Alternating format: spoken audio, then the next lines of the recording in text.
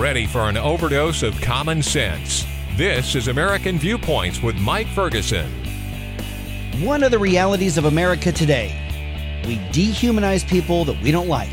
If they're different from us or they disagree with us, we just don't want anything to do with them, and that's not necessarily new. But today, we're going to take a look back at what we've learned in similar situations, and we're going to take a look ahead at what we can do about it. Hi, I'm Mike Ferguson. Thank you for being a part of American Viewpoints. Ahead this hour, you don't have to be a sports fan to appreciate the history of the Negro Baseball Leagues.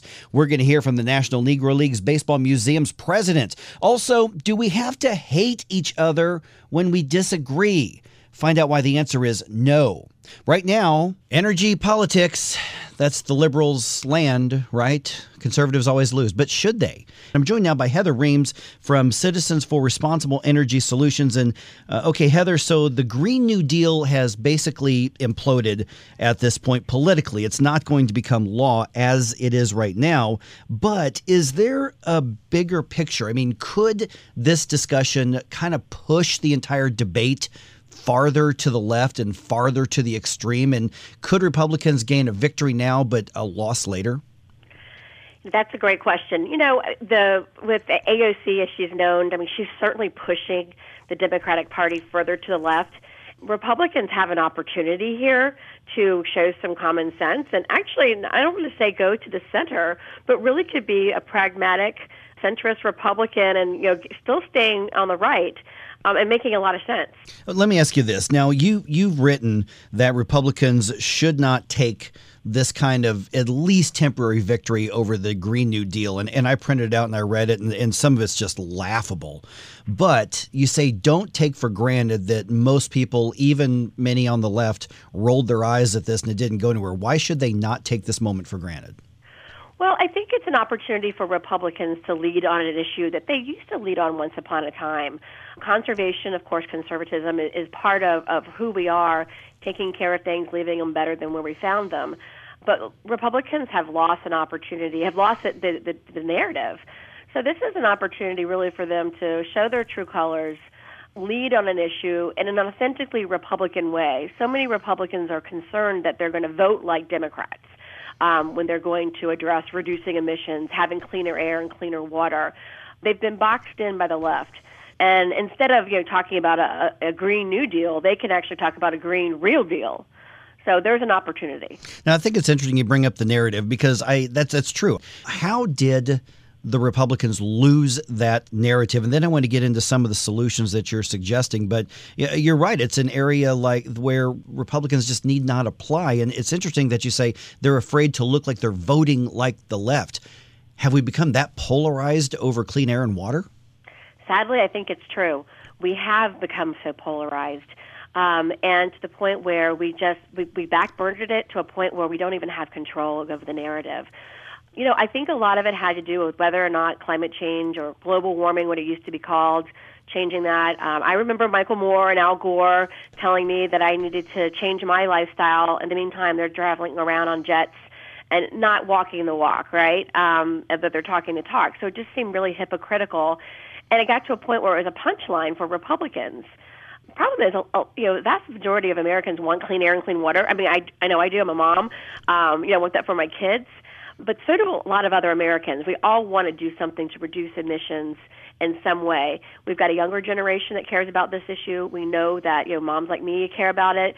Independents care about it. So the idea of if you break down the politics, there makes a lot of sense for Republicans to show some leadership.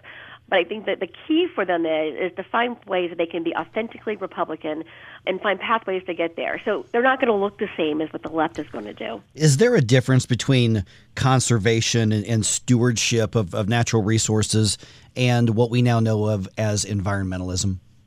There really shouldn't be. The idea that you want to treat lands or air or water in a certain way and protecting them and preserving them really should be a principle of all Americans. I mean, if anyone's driven across this country and seen how beautiful it is, every state in America has something to offer in its beauty. You want to protect that. But there has to be a balance between, the lifestyle and the needs that we need to have in America versus the preservation. And I would say on the left, you see extremes, like in the Green New Deal. You see extremes in how you're going to protect the environment that are really going to change how Americans live. versus something of the balance of, okay, we Americans, we still need to generate electricity, we need to live our lives, and we need to do it in a responsible way. Let's get into some of the concepts where the disagreement is, because many of those on the right, the Republicans say, listen, the left talks about environmentalism, but really what they're talking about is control. They're talking about control over business. They're talking about control over industry. They're talking about control over our lifestyles. And it's more about control. It's not about the actual resources. I think and you'll see that actually, I agree with that. And you'll see that in the Green New Deal. When you're talking about, okay, we want to reduce emissions or you want a carbon-free economy, and then you read the, socialist utopia that is the Green New Deal, and you're reading what they want to do, it's not just about clean air and clean water and having a carbon-free economy. Now we're talking about universal health care, healthy meals for everybody gets a job, whether they want one or not, guaranteed income. So it actually diminishes the seriousness if you want to solve climate change as they claim they want to. Why are you, Christmas treeing it with all kinds of different ideas that are there? So I think they're showing their true colors about who they really are. It is more command and control from a federal level, which we know just doesn't work.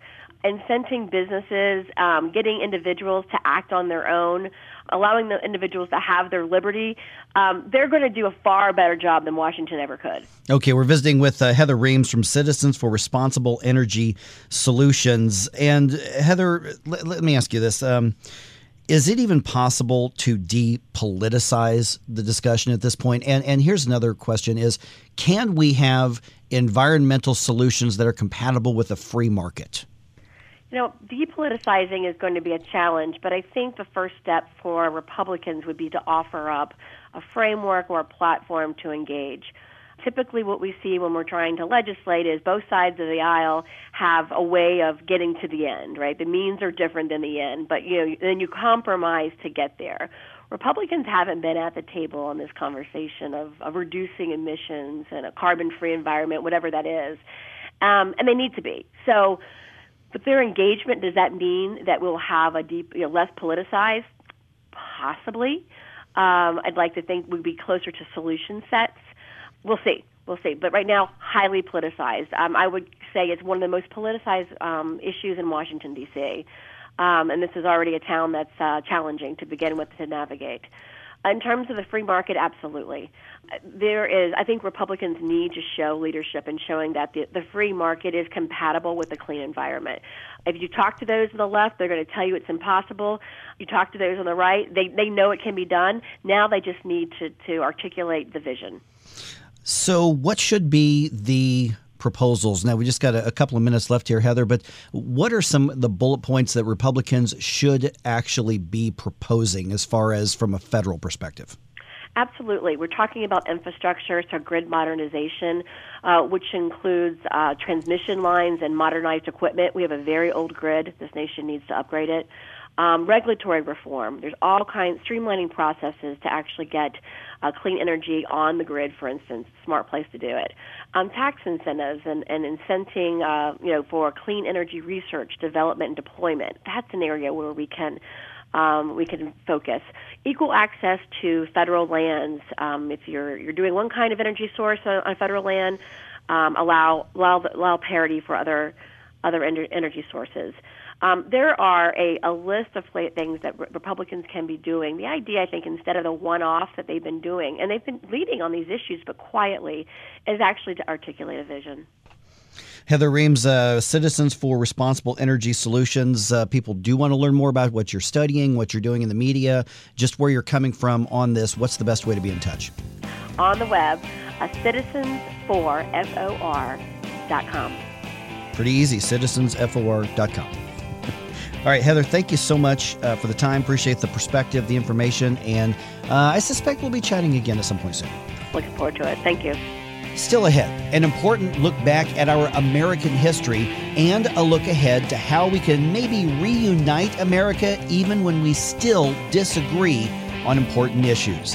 I'm Mike Ferguson. This is American Viewpoints.